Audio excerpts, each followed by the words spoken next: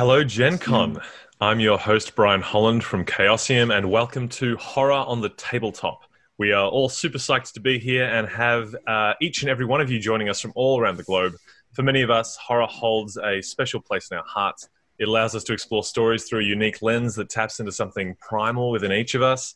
And horror is a polarizing genre, and it can be hard to really articulate why we enjoy engaging in something that makes us feel frightened. In fact, the subject of horror and horror storytelling, particularly in games, lends itself to a plethora of questions, often with multiple answers. So tonight, myself and our panel seek to answer some of those questions as we explore what I personally believe is the best genre to play at your tabletop. We'd love for each of you to join in on the conversation tonight. I'll be choosing some of your questions throughout the night to pose to our panelists. To ask a question or get involved in the conversation, simply tweet using the hashtag GenConHorror. So that's hashtag GenConHorror on Twitter with any discussions or questions you may have. Before we really dive into the meat of our conversation, I just want to go around and meet each of our panelists. And I'd like to ask each of them, what was their first horror gaming experience and what is it that they personally love about horror?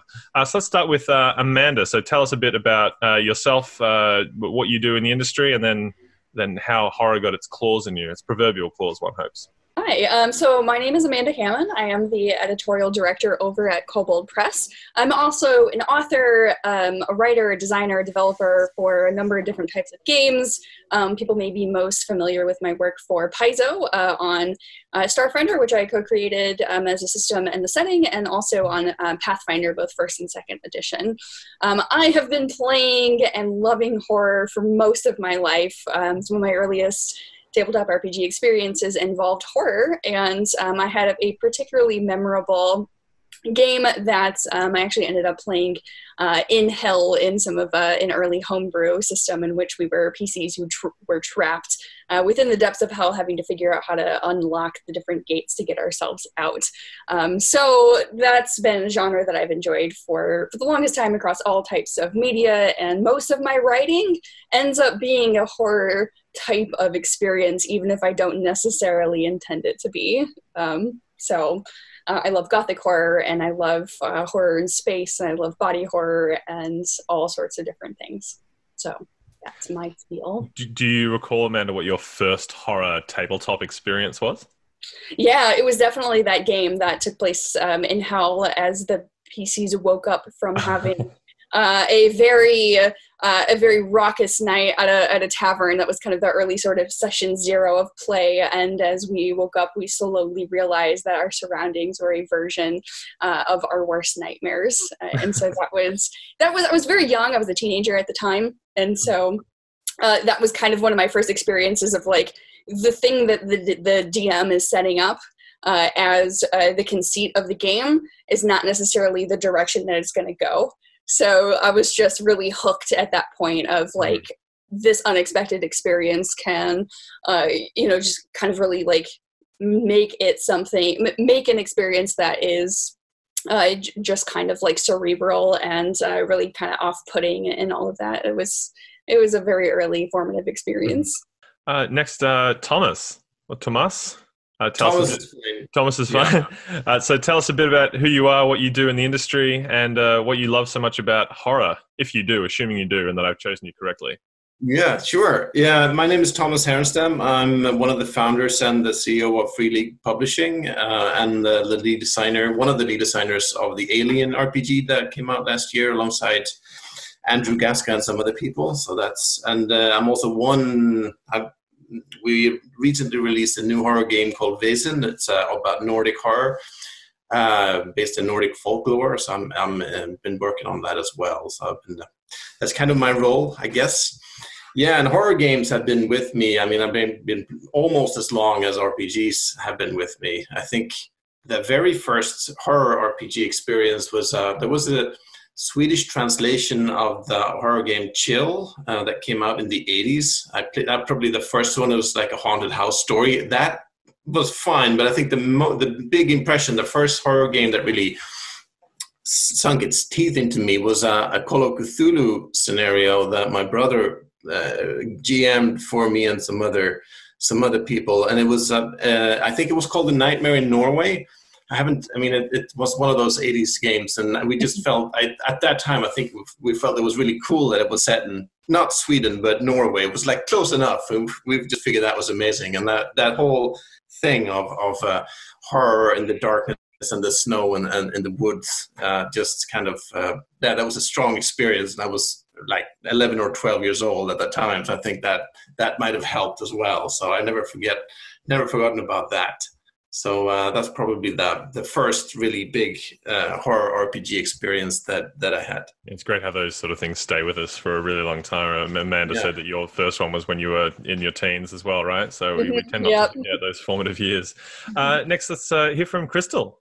Hi, I'm Crystal Mazer. I am a writer and game designer. I worked on Chicago by Night. I wrote the history section for Chicago by Night from Onyx Path. I am the line developer for Pip System from Third Eye Games. And I wrote on Snowhaven and Never Going Home from Wet It Games, and a whole bunch of other stuff that's coming out that I can't talk about right now. But my very first dive into horror, actually, I worked at a haunted house for 17 years, and I started when I was in middle school. And that kind of drove me to try to find other, avenues of experiencing different types of horror, and that led me to Vampire the Masquerade in high school. And so Vampire was my very first role-playing game, and I still play it with the people that I played with in high school, though not as frequently as, when we had a lot more free time. But I absolutely love the suspense within horror. I enjoy multiple different types of horror: body horror, suspense horror, psychological horror, splatter horror, B-movie horror. That all of that stuff is just really fun and interesting and intriguing, and very inspirational for me. Excellent. And last on our panel, but certainly not least, Mr. Mike Mason. Please introduce yourself. Tell us a bit about what you do in this industry. Yeah. Well, I'm in my day job. I'm the creative director for Call of Cthulhu at Chaosium. For my sins, I co-wrote the latest edition of Call of Cthulhu, the tabletop role-playing game. I also co-wrote the first Warhammer 40,000 role-playing game, Dark Heresy. And I've been into horror a long time. I started by, I grew up in 1970s Britain, so every day was a horror story, not least of which public information films for children about the dangers of playing on building sites and playing with water, which you can watch on YouTube, by the way, The Spirit of Dark Water. Go and watch it. So we got introduced to horror at a very early age in school. I've been reading horror stories before I was in my teens. The first horror game I played was Jaws, the one that's a bit like Buckaroo, where you got the mouth of the shark full of junk and you have to pick it out. That was closely followed by The Haunted Mansion, where you drop a marble into the Haunted Mansion, and I just loved it. And then I got into role playing, and in 1981, well, probably more like 1982, Call of Cthulhu came out, and that was the first tabletop RPG that was a horror game. It's the first one I played, and I've been playing it ever since. It hooked me straight away. I've been playing many other types of games before then, mainly running around dungeons and hitting things, and then I discovered a game where there was a story, and then I was completely hooked. And the fact that it had a story and it was a horror game was gold dust to me. So that's really what got me started, and that's what I still do to this day. A very enviable position. So I said at the start of the top of the panel that I'm Brian Holland. I'll be the host for tonight. I said that I work for Chaosium. I also work for Paradox Interactive on the World of Darkness team, so working with Vampire the Masquerade across a number of different products and stuff, which is exciting. In terms of myself, my first horror game was also my first role-playing game, which was actually Vampire the Masquerade back in about 2005. And did I say Vampire the Masquerade? I should have said Vampire the Requiem. It's in 2005. I did, right? Sorry, I'm still sleeping. They're very different games. It was a very different game. No, it's an important distinction to make that I like making because there's a lot of amongst the vampire community, it's a very polarizing thing. But I like to remind people that while I'm entrenched in Masquerade now to the point that I actually work for the company that is producing it, I actually got my hooks into it with Requiem, my endeavor in life is to be able to articulate why I enjoy horror when I can't think of anything worse than being frightened alone in dark at night. I don't understand it. Maybe one day I will. Maybe we'll figure it out tonight. We don't know. So let's move along to our sort of first topic. I'd love to talk about the essentials for running a horror game. So there may be people in the audience today who run horror regularly, and they're looking for tips and props on how to continue doing that. Or there might be people who are curious about running horror for the first time, or people who have tried to run horror but have found it difficult for whatever reason. So I suspect this subject will be very subjective. So what do each of us think are the essential things needed to run horror at the tabletop effectively? Like, is it a mindset? Is it props? Is it my personal thing, which is like having the right group of people involved? So let's go the other way. Maybe start with Mike and get your thoughts on this particular subject. I mean, where to start, really? I mean, there's 101 things you could say. I think what I would say is, I'd like to say two things. First of all, with a horror game, I think the essential is understanding that it can't be horrific all the time. It doesn't work. You watch a horror film, it isn't horror. It's stretches of things and then a horror. It's a stretch and then a horror. And it's the same for a game. And I see comments on forums a lot of the time about, people asking how to make that game scary and kind of almost being disheartened about the fact that they couldn't, keep the horror going. It's impossible. You cannot keep the horror going. You have to build the horror. And that's what I think the essential is about understanding. It's about a building of horror, which usually means building tension, building an atmosphere that kind of generates, the right kind of ingredients to have horror, whatever that may be, happen, in the game. I think that's a real essential understanding that, you need to understand that you need to prepare and build the horror, and that it's, and the kind of the second thing, which kind of links to that, is that it's about a story. We love, throughout, before there was games, there were stories, and we're still telling stories. We're just doing it through games. And everyone, and not everyone, but most people like a horror story because it has an end. There's a real point to a horror story. There is a beginning, there is a middle, and there's a definite end with a horror story. There's normally a payoff, a twist or whatever it may be. And so I think understanding that it's about, having a story that's got a definitive kind of ending or a climax of some kind are the kind of, for me, key ingredients in terms of the essentials of, what is a horror game. Yeah, I definitely agree with you on all those points, but the ones for me that you brought up was at the beginning when you were saying that it can't be horror all the time. Definitely something to highlight is the idea of giving their players like a sense of reprieve. So they've not only got something to compare the horror to, but so they've also got something to sort of chase. Like if it's constantly horror and they've got an idea of what it's like to not be horror, it gives also the characters a reason to continue pushing forward through horrific scenarios, I find. Crystal? So I think one of the essentials for horror that you need to tell a good story is actually having a reason for the horror.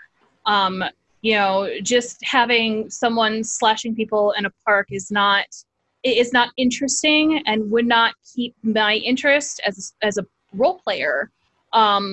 I would be trying to figure out why these are happening. What is the reason behind all of it? How can I stop it?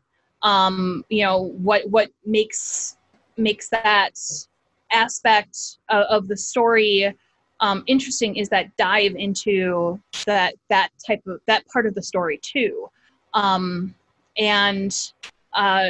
Like one of the best movies, for example, for this would be 13 Ghosts.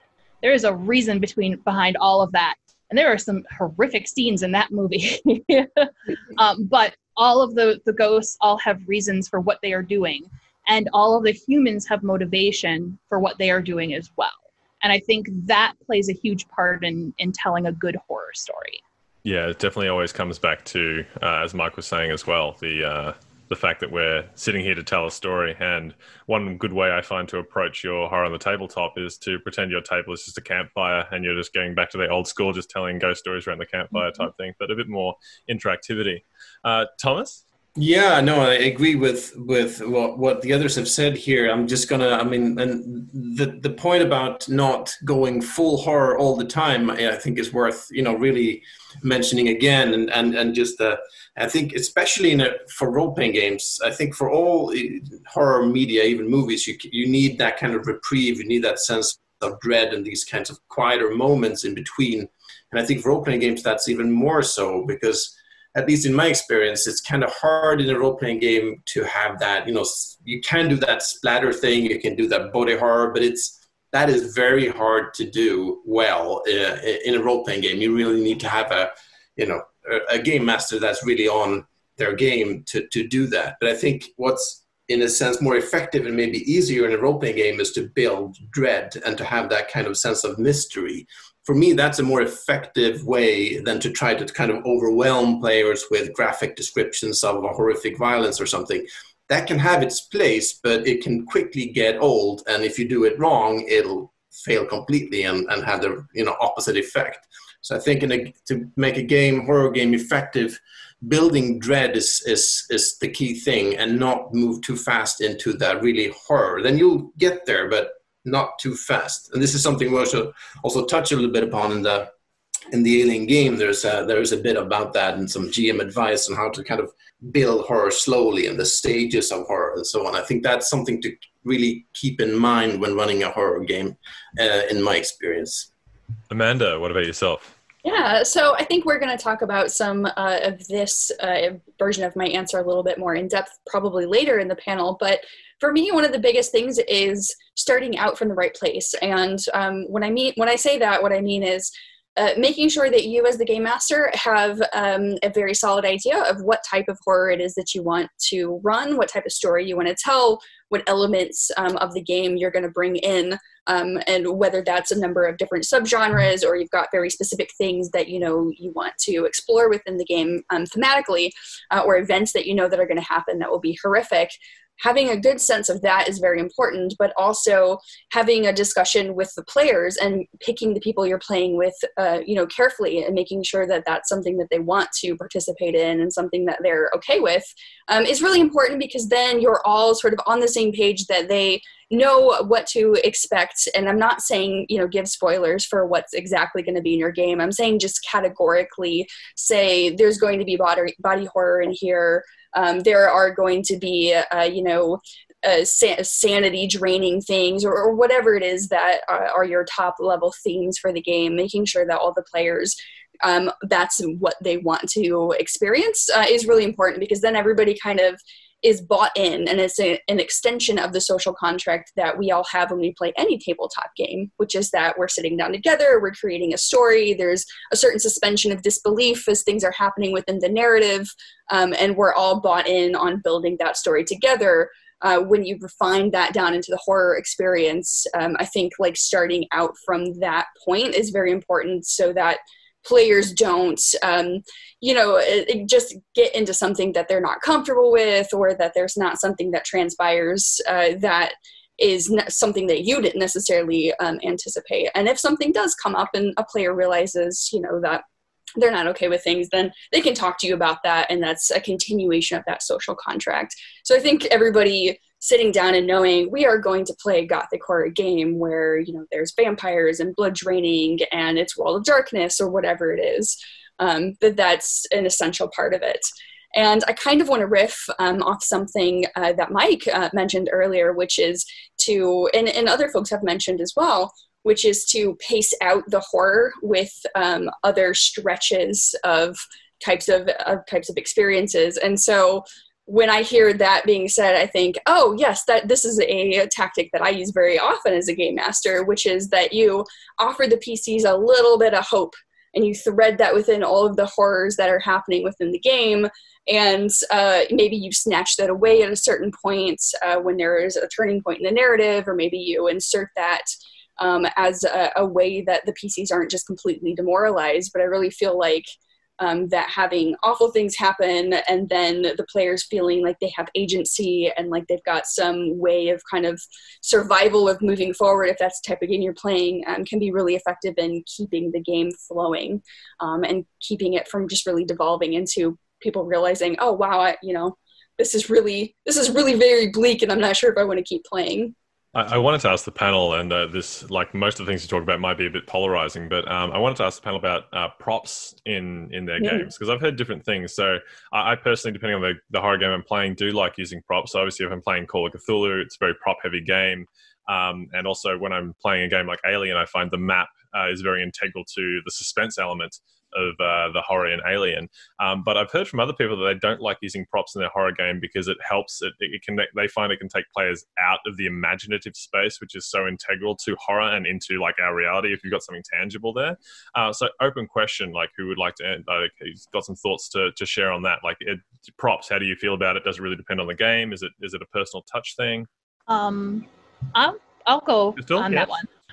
So I love using props, but I only use props if there are some sort of story hook that I can use for it, and it's not something that my friends or anybody at the table has seen before. So like I'm not going to pull a statue off of one of my shelves that has been up there forever that, my friends have seen when they come over when we play games and stuff like that. I'm going to either print something or I'm going to buy something and keep it set away until I'm able to use it in my story. But I usually have some sort of plot hook, or there's something on the tangible object that they have to see or feel or experience that ties into the story. It's not just there to be visual. It's there to be touched. It's there to be looked at and used and experienced, so that I don't feel that it pulls me or my local gaming group, but it might for others, and I completely respect that. But as a GM, it has to tie with the story. Mm-hmm. I think it comes down to the style of horror game you're playing, doesn't it? I mean, some games, survival horror game or scenario, probably isn't going to be very many props that would be useful. Obviously there's a style of Call of Cthulhu that the common style is an investigation. So that tends to be kind of an information heavy kind of game. So having some of the information available on bits of paper as letters, journal entries, helps to kind of disseminate that information in a varied manner. So it's not just the keeper talking all the time. And allows the players to divulge and get into the information. I'm not personally. I'm perfectly willing to accept some people do find this. I find it difficult to understand the whole immersion thing, because at some point they're going to pick up some dice, and to me, I see no difference in picking up some dice to reading a handout or whatever. You're playing a game at the end of the day. So unless you're live acting and there are no dice or mechanics and you're acting basically, then you realize you're playing a game. At some point there's going to be a game mechanic that enters that, and it's inevitable. So I'm not, I think the whole kind of immersion thing I find difficult to understand sometimes. So the other question, unless anyone had any other thoughts on props and that kind of thing, it was something I mentioned at the top of this sort of subsection, something that a hurdle that I found personally sometimes, and I'd love to get everyone's thoughts on this, is that the mindset of the players at your table, and this will probably tie in a little bit to what Amanda was talking about and to what we'll talk about when it comes to the horror contract in a moment. But I've found, and some people who have tried to run horror for maybe their group has only ever played sort of more lighthearted D&D type stuff, is that having everybody in the right mindset really helps with letting the horror do its thing. And sometimes if people are not as engaged or not as keen to that, they can really, if we approach playing a horror game in the same way as you might playing a swashbuckling game of Seventh Sea, it's going to make it more difficult for the horror to seep in. So I wanted to get your thoughts on how do you approach maybe selling the concept of a horror game to a group of players who maybe have never really engaged with horror on the tabletop? If anyone would like to jump in first, otherwise I'll pick one of you and you'll have to speak. I can jump in. Thomas, yeah? Yeah, I mean, I just want to. I think sometimes that horror in RPGs it's kind of like other RPGs, only it's harder in every way to get it right. There is like the hurdle. There's like a higher bar to meet to get horror to really work, and that comes in the buy-in and in kind of the atmosphere you want to build, the rules to kind of that need to support the horror, all of that. You need that in all RPGs, but I think the demands are a little bit higher for horror across the board in all of these fields. And just to get the right kind of buy-in, to an example of that, I recently played a short campaign of the Cult game, the Cult horror game, fairly recently released with one of the designers. And he was very strict. I mean, usually with my normal gaming group, we're not super strict. I sometimes wish we were a bit stricter. Sometimes we were a bit fast and loose around the table. But in this game, he was like, no. Now we're playing Cult. This is a serious horror game. There will be no cell phones anywhere. So he was very strict to get into the right mood. And he had like a theme song at the beginning of each session.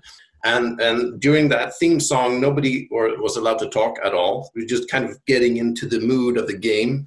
And after that, it's kind of like now we're actually in the game and we're playing it. I think using small little tools like that can really help to just get your mind in the right place. And I think that can be good for all games, but for horror games, and especially like that kind of horror game, I think that can really work. But it needs the right group, because everyone has to commit. It's only if just one person just kind of falls out of that frame, it kind of falls apart. So it's not easy. Yeah, I just want to second what Tomas said there, and that even if you are playing with players who are not used to playing horror in their tabletop RPGs, you're probably still playing with a group or a subset of your friends, and so you're going to know them at least on a superficial level. And so I would encourage game masters to pick players who like horror films, or that they enjoy horror video games, or that they're interested in the subject matter, and that they might enjoy the specific game that you're playing. So if you have a group who has only ever played, like you said, D&D, a lighthearted game or something like that, and you say, okay, I'm going to run a horror game, but you don't really articulate exactly what it is that you're trying to create, or what the differences between the genres are, and these are not necessarily people who are big horror aficionados, or they just aren't interested in another way. Like, you're going to really probably struggle with that group, and you might end up with it devolving into different Monty Python jokes or things like that, which is not what you necessarily want. So really sort of being upfront about what game you want, and if you're an experienced gamer and you have a lot of folks that you've played with, kind of picking the people who's right for that specific group is really a key to starting off on the right foot. Crystal or Mike, have any thoughts on this, or you feel it's been covered? I do. Crystal? Yeah. I actually have no hesitation in throwing horror into certain other games. So like if I have a long-running game and I want to throw a little bit of horror into like a plot that I'm running, I will run like a Scooby-Doo style horror plot with the characters that are already established with that group, and kind of give them a taste as far as what horror would be, using a game and system and characters that they're already familiar with, and just kind of either add to it, or just give them a little flavor, and then move on to continue the story, and then afterwards talk to them about, hey, if you want to run Cult, which is a very different game from many other games, or Alien RPG, that's very different from what we're running, or I can just keep throwing small little horror plots at you as this group in 7th Sea or D&D or anything like that. You can steal from Ravenloft all you want in D&D and use that in any D&D setting. So, Mike, do you have any thoughts on? I think what everyone has said is, spot on. But I would add, I think my number one advice, and it's, it answers most issues with role playing is know your players. If you know your players, you know what they're going to like, what they're not going to like, what's going to push their boundaries, what's not going to push their boundaries. And obviously we're talking kind of, home groups here in terms of people you play, I guess, regularly with. Obviously, when you go to a con game, all bets are off and there's a different set of rules apply sometimes. But know your players, understand, what they're after. And because horror isn't one thing. It's a scale, like as in anything else, like fantasy. It's a scale. Is it gritty, dark fantasy? Is it high heroic fantasy, romance? Same for horror. Is it Scooby-Doo at that end? Or is it, grim, gut-wrenching, despair at the other? A game can be all these things and more, or it can focus down on one particular, section of the scale. So understanding your players, understanding what they're looking for, or what you think they may enjoy, because you can always start down that end of the scale, and you can always move it, dim the lights more as you go down that end of the scale, if you find that they are liking it and the feedback is, it's great. I thought it was going to be even more horrific than that, Mike. Could you put more horror in, please? So I think you can build it. But I think if you know your players, there are people I find it hard to believe there are people in life who don't like horror, and that's just fine. Horror games aren't for them. There are lots of other games they can play. But for those that, enjoy a bit of horror, then, that's great because you can really, go to town. I really like what you said there about the sliding scale, and I think once you find a game that helps work on that scale as well, it can be really good. Some of my personal favorite horror tabletop experiences are actually playing the first edition of Dark Heresy, because anyone who's familiar with the grim darkness of the Warhammer 40,000 universe will know that it sort of can lend itself to horror, but there's so many other things going on in that universe that it doesn't always have to be horrific. But even if you're not doing an automatic horrific story in that world, there's always like a looming sort of darkness, so you can really slide into it. And you're always keeping players on their toes, because essentially when you sit down to play a game like that, they're not sure really if it's going to go into the horror side of it, but they know that there's always a possibility of that. So yeah, like this, having a sliding scale is very important. Sort of what Amanda and Mike especially then was sort of touching on sort of bleeds us nicely into our next topic. So we'd like to talk about the horror contract. Now, we've touched on this a little bit already, so I just want to establish for those of you who may not know, but a horror contract it's not really a hard set of rules. It really depends on group to group. That's one of the things I like to talk about here. But it's essentially the agreement that you're entering into with your players to tell the horror story or to play the horror game, to make sure that everyone is remaining comfortable and is consenting to the themes and topics that you're going to be exploring. It's probably worth noting that in role-playing games in general, even if you're not doing a horror story, it's important to still establish, the type of game you're going to be playing, to make sure that all your players are always very comfortable with what's happening. Amanda, I might get you to kick us off, because you had some thoughts on this earlier, and I'd love to hear them expanded. So what do you believe is the best way to go about establishing a horror contract with your players? Sure. So that session 0 that I mentioned before, I think is really important. And what is discussed in that session 0 can be very unique to the game that's being run and to the people that you're running it for. If you have strangers in your game, you're going to want to be much more cautious and err on the side of explanation of what they're going to experience in the game, and invite them to share if they have anything within those subgenres or in general that they're just not comfortable going with, and making note of that, and shifting your plans maybe accordingly. There are a number of different various safety tools that can be used that I'm sure you're all familiar with. And again, it just comes down to what works best for your purposes in your game. I'm going to talk about 2 primary ones that are in use pretty frequently.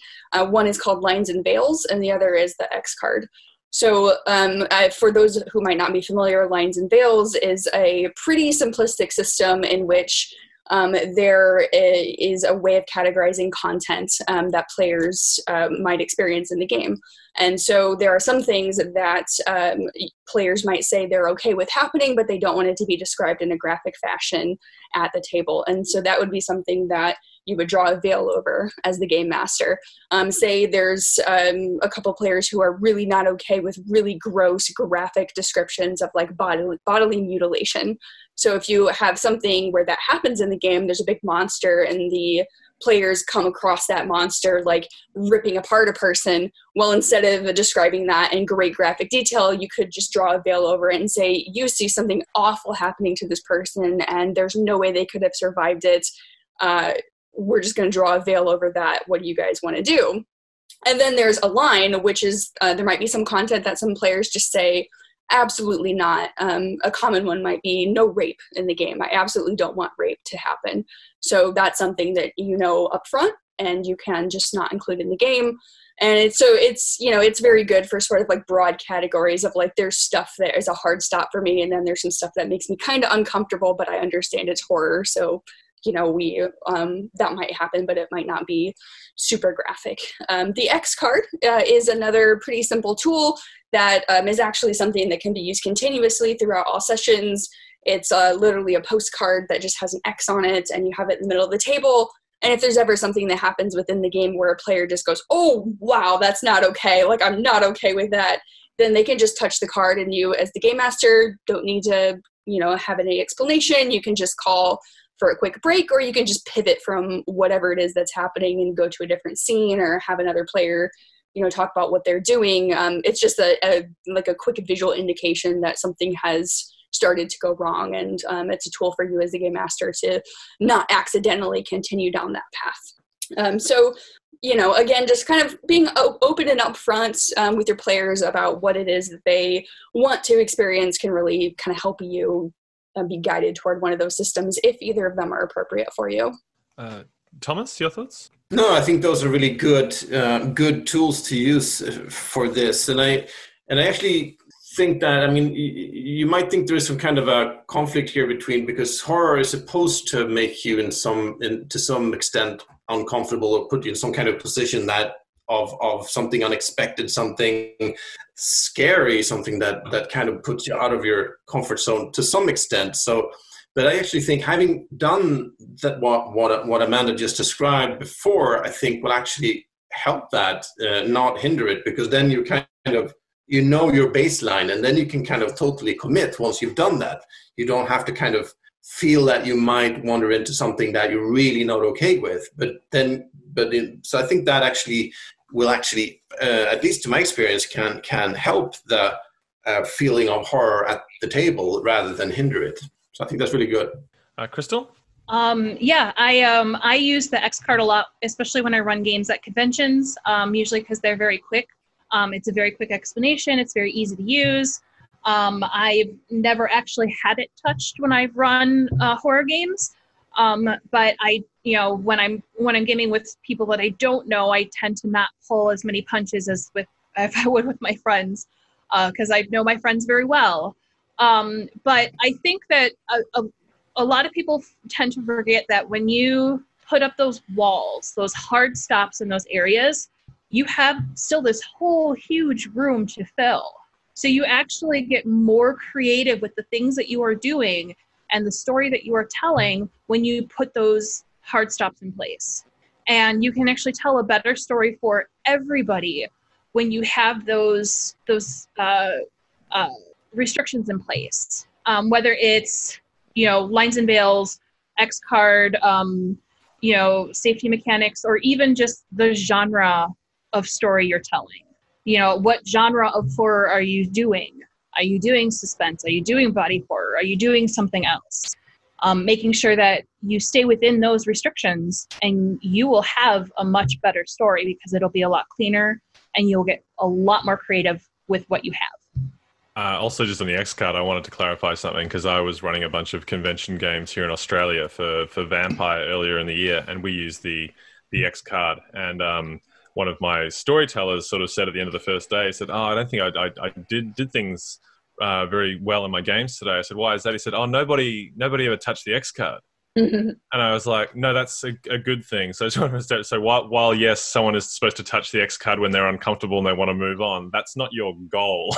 you don't want to get to that point. No, you're not trying to, because he I think misunderstood it a little bit in terms of, you're not constantly trying to hit a ceiling to find where it is. You're trying to make sure everyone is comfortable. Mike, you touched a bit on this in the last subject. Is there anything you'd like to expand upon?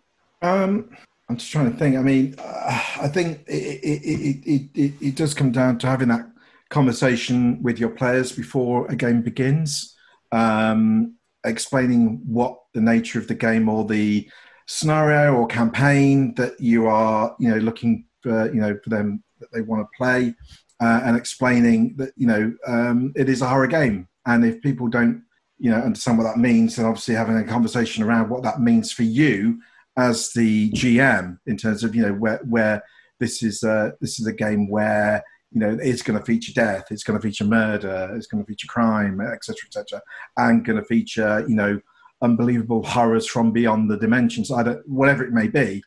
And as Thomas said, a pretty essential ingredient of horror is that kind of finding oneself out of one's comfort zone.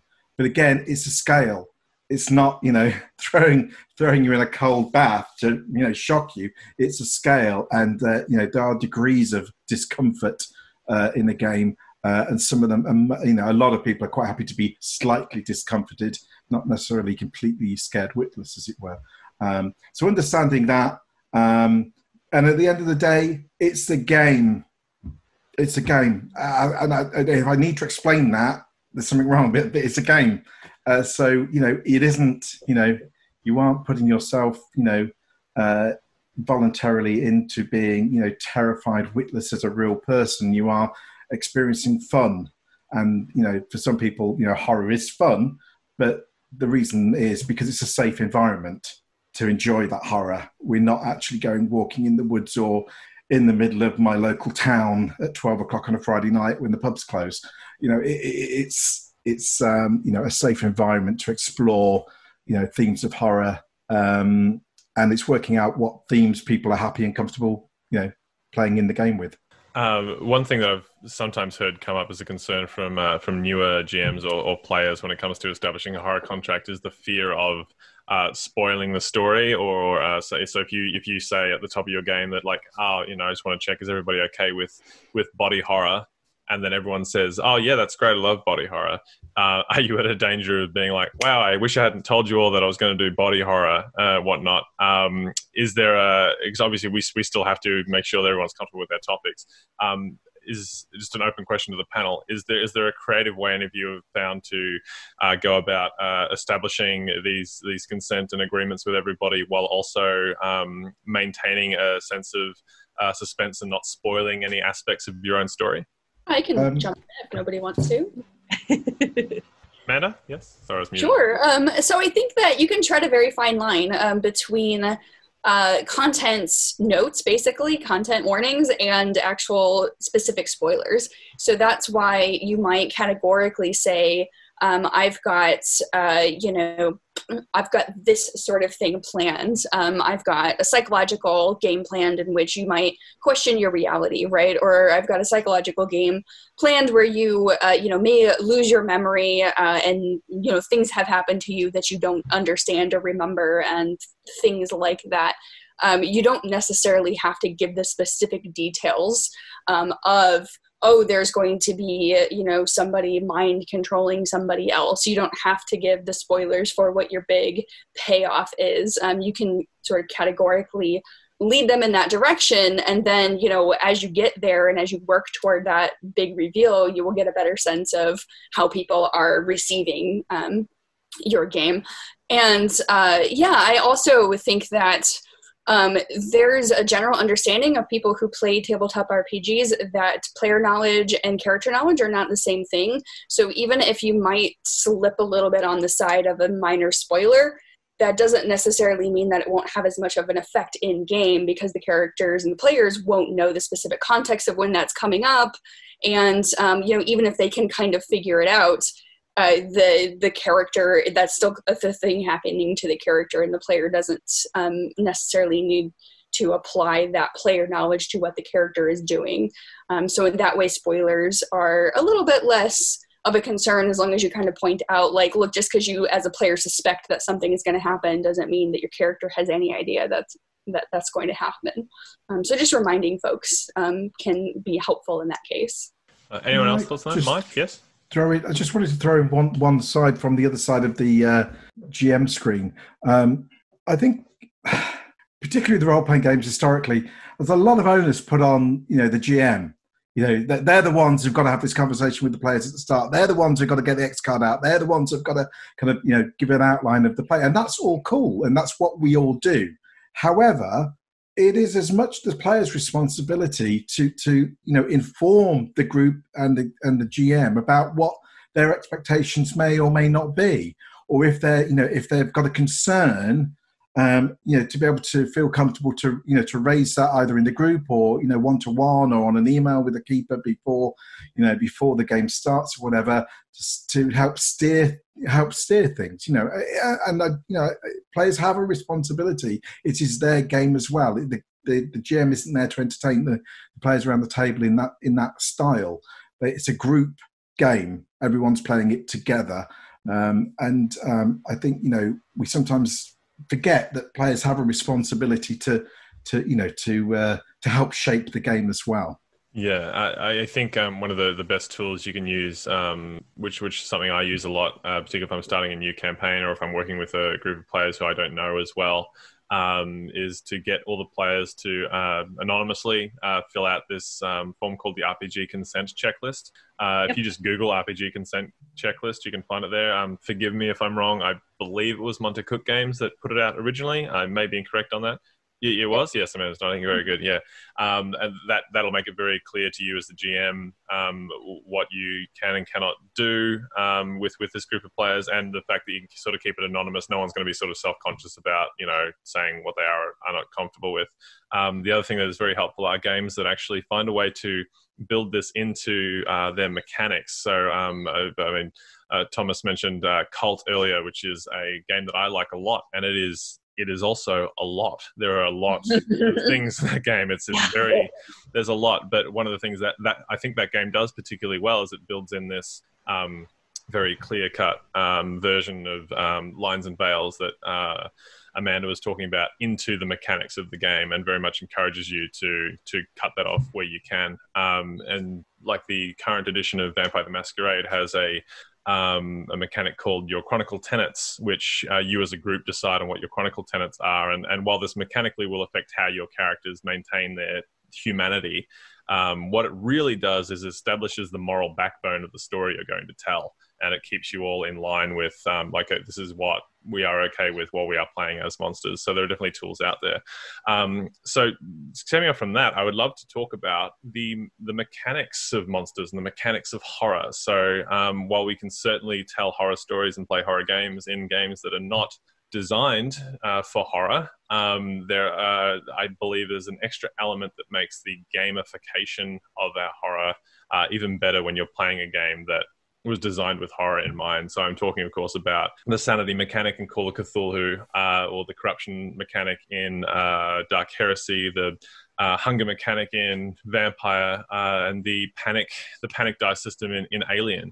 So I suppose what I'd like to hear from the panel is, one, how essential do you feel these things are to have? Would you always, if your players wanted to play a horror game, would you first sort of steer them away from injecting horror into what you're already doing, so you have access to these mechanics? And two, if you are playing a horror game that has these dedicated mechanics, how do you go about utilizing them? Is there a danger of over or underusing these things? So it might start with Thomas. I'd love to hear more about the panic dice mechanic in Alien, which I think is so quintessential to that experience, but also just in general how you feel about mechanics that reinforce horror and suspense. Yeah, sure. I mean, I think a key thing and a tricky balance with doing horror, I mean, you need that sense of suspense and immersion. You need that in all RPGs, but I think particularly for horror games. And that can be a balance to strike between that and rules in general. I mean, so I think for horror games particularly, you don't want them to be very rules heavy. I mean, I think most good horror games tend to be rules light. And that's at least the kind of idea. But then you also want some kind of key mechanic that reinforces the horror or the particular type of horror story that the game is designed to tell. So I think Call of Cthulhu does that really well with the sanity mechanic. It's kind of like the key thing. The rest of the mechanics are fine too, but I think the sanity mechanic is the kind of that you keep in mind. And I think we tried to do a similar thing in a way with the stress and panic mechanics in Alien, is that to have the rest of the game fairly scaled down. In that kind of rules engine that we use, this is probably the most rules light version, or maybe there is another one pretty close to it, but it's definitely rules light, and the focus is on the stress mechanic so that the other stuff doesn't get in the way. I mean, there is rules for other things as well, but they're toned down, scaled down, so that the key horror mechanic that we're going for can really take take the stage, and that's where the focus will be. And even doing so, I think another thing is that even that core mechanic needs to be fairly simple, easy to grasp, so that you can keep the immersion going and the flow of the game going, and that the rules doesn't stop you all the time. So I think that's also one of the ideas within the stress mechanic in Alien, is to add these stress dice. It's a very simple visual and tactile simulation of that building tension. You get these dice that keep building, and you know that eventually you will crack. It's only a question of when. And that I think finding something, I mean, that's what we tried to do, to find some kind of fairly simple but meaningful mechanic that kind of reinforces the theme of the game, and then keep everything else fairly scaled down. I mean, at least that was the whole idea behind the Alien rules, the way they look. Crystal? I love the Hunger Dice system from Vampire the Masquerade. I believe that it was a great addition to move away from just a pool of blood, and instead now you are continually battling against your beast to do anything. And every time you roll the dice, you take a chance on losing it. And I think that adds so much horror to that game, personal horror, because you could just be talking to a dude on the street and lose it. And now you have a mess to clean up. And I absolutely love that. As a game designer, I think it's absolutely brilliant. And I really love visual stuff as well. So watching you add more dice to, more Hunger Dice to your rolls, or with the chill mechanic, where you flip over the tokens back and forth between the GM and the players, was a fantastic visual where, you're flipping more and more over to get more stuff done, but you're coming to the end and that big bag monster has not shown up yet. And now he has all of these tokens to use against us, is a fantastic visual suspense that I absolutely love. Visual stuff, mechanic stuff, I think are almost as essential as the storytelling and descriptions and role-playing around the horror story. Mike? Well, you mentioned sanity. I mean, Cthulhu is often, called out for the sanity mechanic, that basically models the kind of behavior of the protagonists in the fiction on which, kind of inspires the game, that kind of, early 20th century kind of weird fiction and horror fiction. It's about a kind of when the human mind is touched by the other, the inhuman, the cosmic, it has this kind of corrupting effect, and that's what the sanity kind of mechanic models in the game. But I think there are other mechanics in the game that support the horror as well. I don't think it's just one mechanic that does that in Call of Cthulhu. The pushing the role in Call of Cthulhu is very much about whilst giving players agency to basically make a second attempt at a role to achieve a goal. They do so with the full knowledge that if they fail that role, they give the keeper permission to increase the horror, to increase the the threat against them, to increase the stakes, basically. And so that mechanic in itself helps to build tension, because when when roles get vital, when there's a really vital role, there is a real kind of decision whether they're going to push the role, because they know that the outcome could make things far, far worse. So that kind of supports the kind of general kind of horror play of the game, and things like luck spending as well, the optional luck spending rule, which mirrors sanity in that it's a downward spiral for the character. But it's done by the players. It's about giving the players enough rope to hang their own characters, really. That they get player agency, but there is a bad return for it. Their character will fare worse by things happening for them now. At the end, nearer the climax or when it really counts, they will be in a less fit state to deal with that as characters. So I think all these things kind of work to combine that, and then you have the kind of the backstory kind of mechanics in Call of Cthulhu that instants in the game can actually the keeper can corrupt a character's backstory, whereas before they may have a strong relationship with someone. You can corrupt that relationship through the game, or a relationship with a location or a belief or whatever it may be. Again, that all builds in. And so I guess the reason I kind of labour these other mechanics is because there's a preconception that it's just sanity, and actually there's a lot of mechanics that support horror gameplay in Call of Cthulhu. They're very easy to use, they're very simple ones, but they plug in at a very fundamental level in terms of how to help build tension and drive the story forward, which is what these mechanics are really all about. Amanda, in one moment I was going to just poke over to Thomas, because there's a pushing the role mechanic in Free League games as well, but also in Alien, correct? Is that what you were going to bring up? Sorry. Yeah, pretty much. I think, Mike I completely agree. And I think that's really worth underscoring, that kind of giving, it's a particularly useful mechanic. I like it in all games, but horror games, it works really well to give agency to players, just like Mike described, but at a cost, because that's a really good way to build tension, to give, you can do this, but it's going to cost you. And that building that tension, that's part of the stress mechanic in Alien, is also that the way it works generally is that, just simplified, is that when you make a roll, you can push the roll, but then you'll get the stress die. So it's exactly that kind of mechanic, that principle that also Mike touched upon, that you get the chance of another chance to succeed. You can increase your chances. You give more agency, but it will cost you later down the line, because it will increase your stress, your tension, and that's going to explode at some point. I think the kicker in Alien is that until you reach that point, you actually get better, because those stress dice are actually useful. So the more stressed you are, that you get actually sharper until you break. But that's kind of a twist to the general principle. And yeah, like you mentioned, actually, the push mechanic is in basically all of our games in some form or another.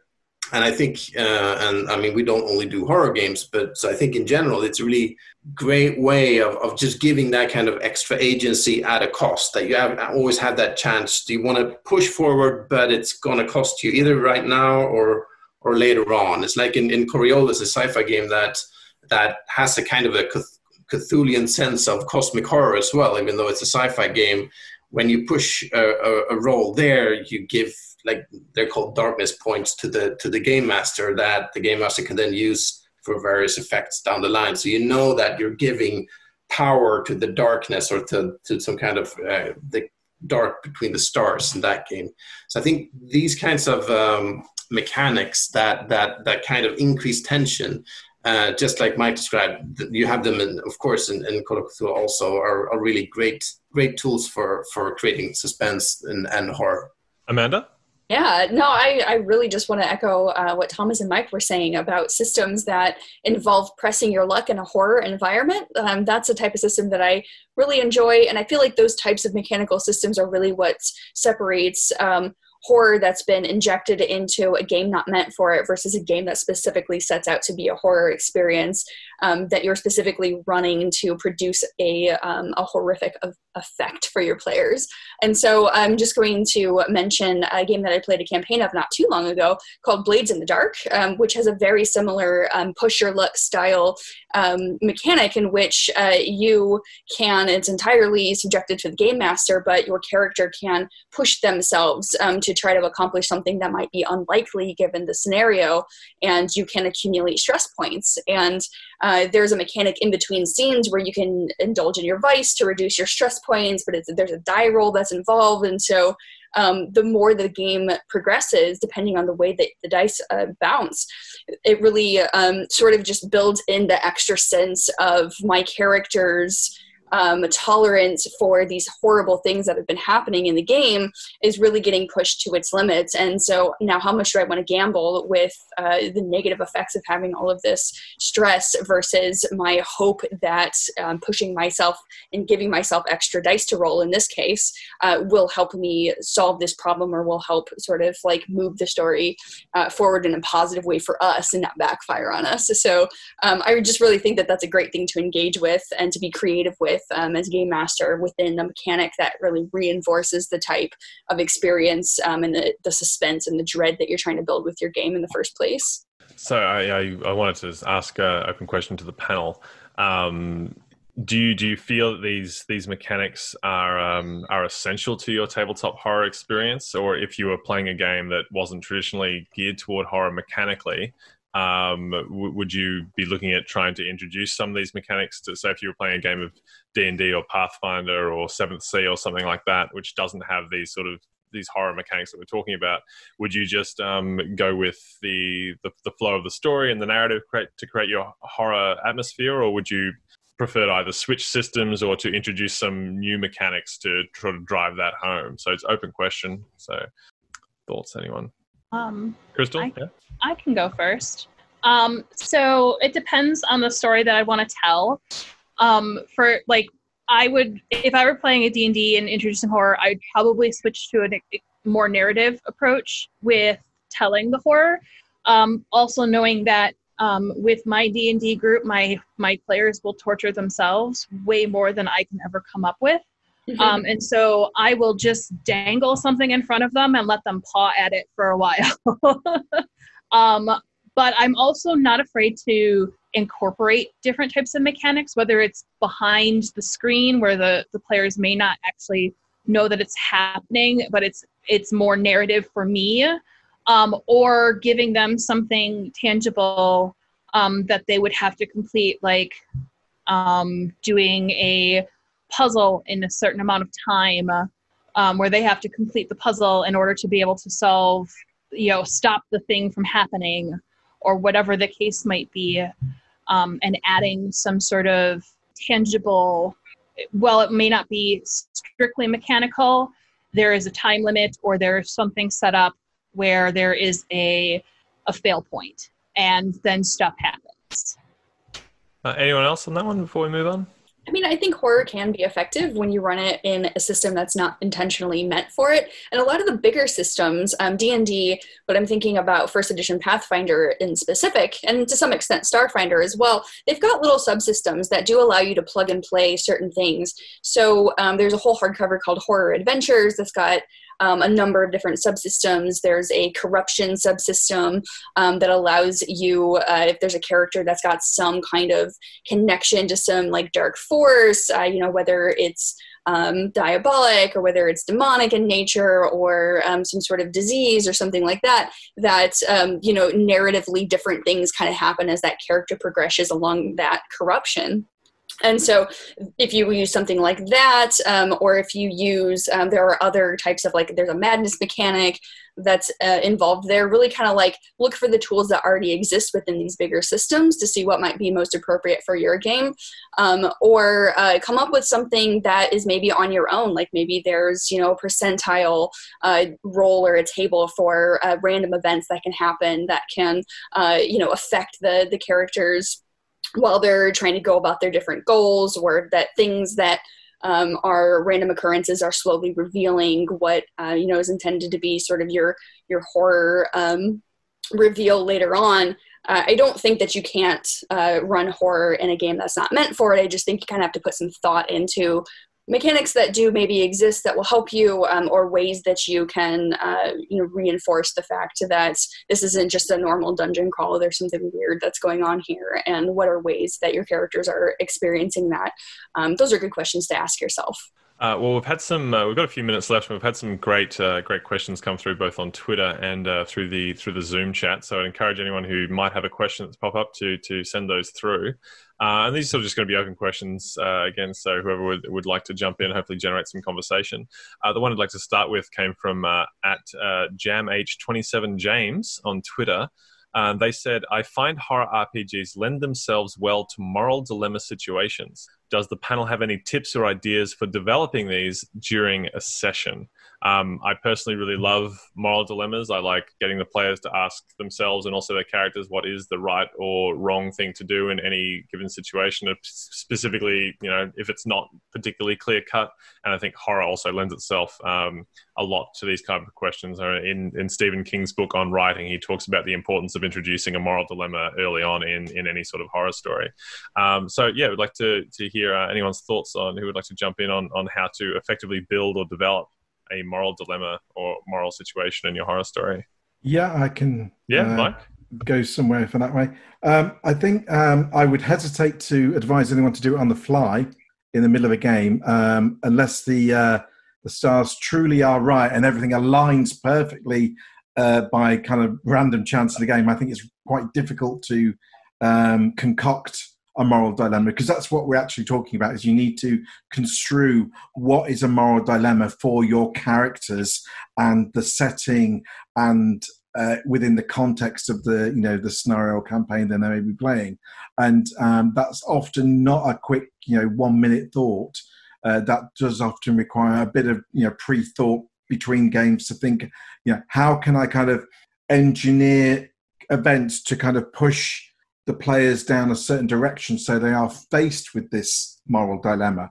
Because ultimately what you're talking about is we're going to have to make a choice, and both choices are bad. Which one is not as bad as the other? And sometimes they are equally as bad, and it just comes down to what the players want to do, or inspires them to try and find a third way to kind of try and save the day, as it were. But I think those kind of real gripping, where the players are kind of debating, and it takes most of the night because they're really at the heart of this kind of matter. They require thought, and I would advise to really think about how that might happen. But and as I say, you want to try and engineer it to move forward to it. But equally, sometimes you don't want to force it too much. You want to kind of let it come naturally almost. It's that kind of strange thing. You've got to kind of plan and engineer it, but then you've got to kind of let it breathe and almost, let it come upon the players as if you're not imposing it. Because obviously, players will rail if they think you've just made this up and to make their lives hard. And it won't have the same effect. You've got to almost let it become the player's idea. So my advice is it's a great thing. You can't do it all the time, and you really need to think about how you're going to make this happen, because it plays off the group. And again, I'll go back to it and I'll say it again, know your players. If you know your players, you'll know what maybe the buttons are in terms of what could be a difficult choice for them, in terms of how that might work. It's not an easy answer, but it's not an easy question. Anyone else on the importance of moral dilemmas and such? Just one thing that came to mind when Mike was talking here is that I feel for horror games particularly that I think one-shot games tend to work better, at least for me, because it's in a campaign game where the characters are supposed to continue playing with other adventures down the line, they kind of can reduce the level of tension in horror because the stakes are maybe a bit lower. And I think that ties into the idea of a moral dilemma, because in a one-shot game, you can put everything on the line. And that moral dilemma, in the end, that final choice can be so definitive. It can define the characters' lives, whether they live or die, whatever. It can be everything is on the line, which is much harder to do in a campaign game. So I think, at least in my experience, getting that moral dilemma really to kick in fully has mostly been the case in one-shots for me. If I can just add on to the end of that, Thomas, because I agree with you completely. The difference I would say is I think it's easier to create in a one-shot. I completely agree with you, but I think it has far more effect in the campaign when you've got a character that the player has really bought into over a length of time. And I think they both do it, but I think in slightly different ways. Amanda, did you have something to add? Yeah, I was just going to echo Tomasa and Mike and say, I think that moral dilemmas need to have room to breathe, and they really need to have the weight and the importance of them assigned to them, whether that's, it's the thing that happens at the end of the one shot, or, it's the thing that happens early on and then the decision has to be made later on. It's really important to kind of let the players realize what decision they have to make, and potentially be able to create a third situation, as you mentioned so astutely there, Tomas, and really let them kind of sit with it and think about what is actually happening here, what's being asked of me, what are the implications of these things, and really allow that weight to kind of settle down and be as affecting as it can be. Because if you're doing these multiple moral dilemmas, boom, boom, boom, all one after the other, it's very easy to become desensitized to that as a player, and so that kind of undermines what your goal as the game master is, which is to create that thinking, sort of like very deep kind of experience that you can really get into when you go into one moral dilemma that's been used properly. So the next question we have is one that people might think is a bit cut or dry, but I go back and forth between it, and I'd love to know the panel's thoughts on it. It comes from Mr. Shiny from the Zoom chat. And they ask quite simply, do you think miniatures can be used effectively in horror games? Thomas, you're nodding. I think. Actually, not really. So, no. Not to my experience. I'm sure it's possible, but it's not something that I've been. It depends on what kind of horror you're doing, though. That's why I'm kind of conflicted on it, because in Alien, the map is actually key, and moving on the map because you that kind of exploration into whatever some derelict spaceship or wherever you are, that's really part of the experience. And having these, the game doesn't come with miniatures, but there are counters for movement sensor pings where you think something is moving, and then using that kind of tools, and you could use miniatures for that works. But in another type of game, like Vaesen that I mentioned, of Gothic horror, I think I would have a hard time using miniatures in an effective way. So for me, it really depends on the type of horror, the type of game. Not a very clear-cut answer, but that's the best I got. I have got an answer answer if you want it very quickly. Of course, Mike. I don't use miniatures in Call of Cthulhu. I agree with Thomas. I don't find they help my game, but I think I can see some people might find it useful. I have used miniatures once in Call of Cthulhu. It was during a campaign, and the players were going to start this next session, basically running headlong into this massive kind of cult ritual. So I spent a few hours before they all turned up setting up the temple.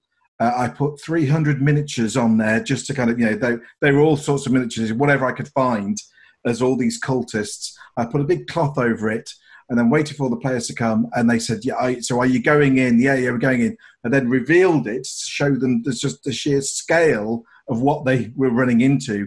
To kind of create the effect of going like, oh my, I didn't realize there was that many of them, and it just but it was purely for that effect. But other than that, I haven't really used them either. Amanda or Crystal, thoughts on miniatures in horror games? Can they be effective? I completely agree that it depends on the game, but I also feel that if you are really good at kit bashing and making your own minis, or creating your own miniatures or something like that out of whatever spare parts you have from everything, or even drawing, 3D rendering, anything like that, that is definitely having a visual at the right moment is good. if you're hunting something that's horrific and you show them the mini like the first 5 minutes into the game, you lose all the mystique of what's happening. You have to reveal what is happening and what you see at the right moment if you are going to use the mini. So another great question from over on Twitter coming from at Kindeye Games. Can you give a specific example of a truly chilling, disturbing, or thrilling moment in one of your horror games and why it was so effective? What is a takeaway in terms of advice? I would imagine most of us should have at least one example of this. Mike, I'd hate for you have to use your 300-piece miniature diorama as another example, but think of a particularly chilling or thrilling moment and why was it so effective.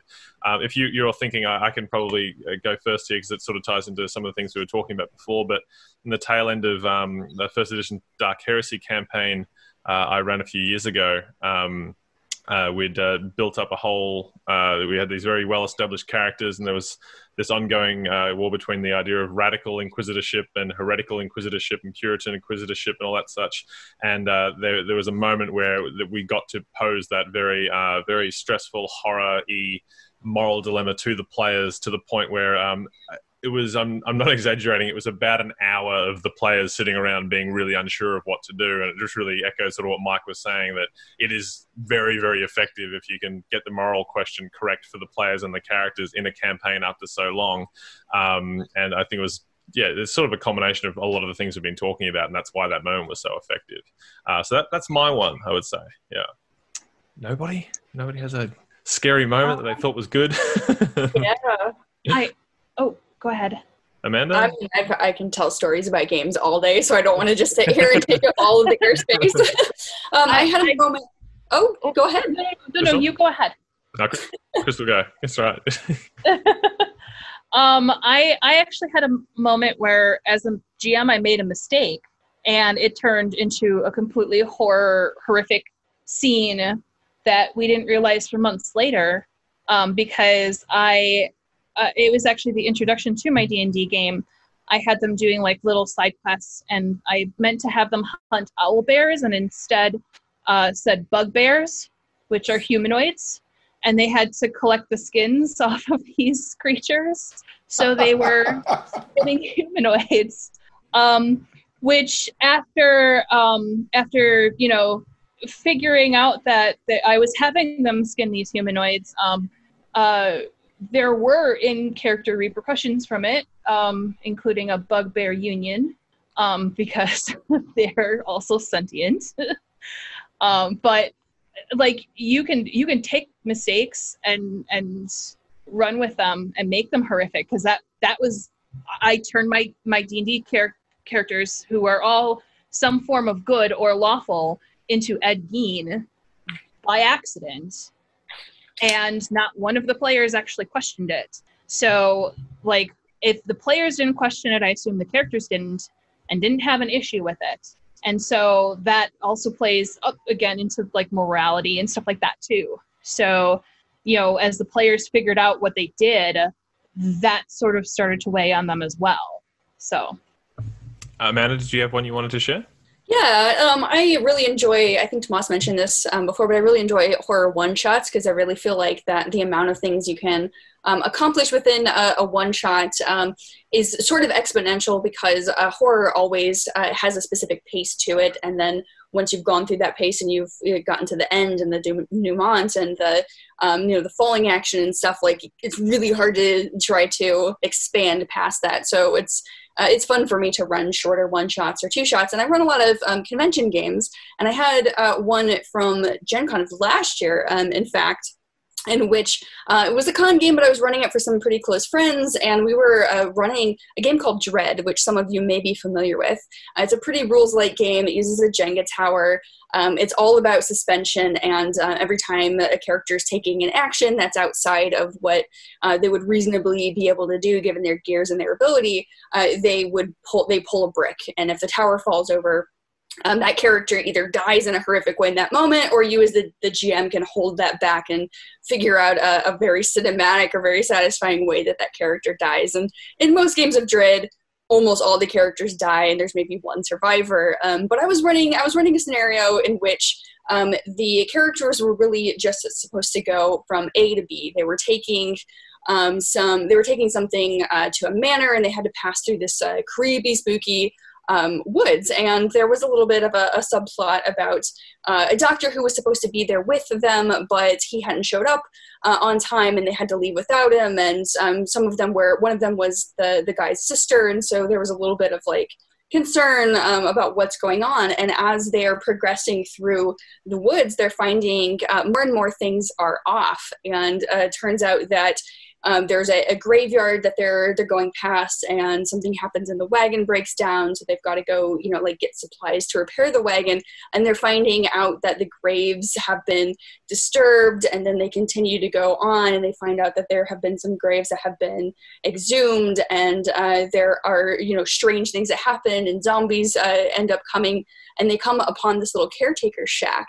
And as they open the door, I in a very floored way in describing what they see. And it turns out that, there's a zombie with an arm missing, a zombie with a leg missing. There was like a headless zombie. And I basically described this giant zygote flesh golem that is just revealed in this horrible way. And it turns out the doctor is basically Victor Frankenstein. But as I'm like going through the woods and all of these like strange things are kind of popping up, there were a number of people who were spectating this horror event, and as if they're like, oh, what is all this? What is this about with the graves being open? And like, what kind of horrible thing are they going to find? Then when I described the opening of the door and seeing, the terrible flesh golem experiment that has roared to life and is ripping apart the doctor as soon as the door is open, the spectators just go, oh my God, because they weren't expecting it to be that huge of a thing. But that was, that's an example of where like building that tension and dropping hints here or there that aren't super obvious about what it's going to be was really an effective way for the players to kind of experience, that reveal, and for people to see how, subtlety can really build up to like a 10 or an 11 at the very end when that reveal happens. So that was a fun, effective way that I got to be like really gross and graphic because they were my friends.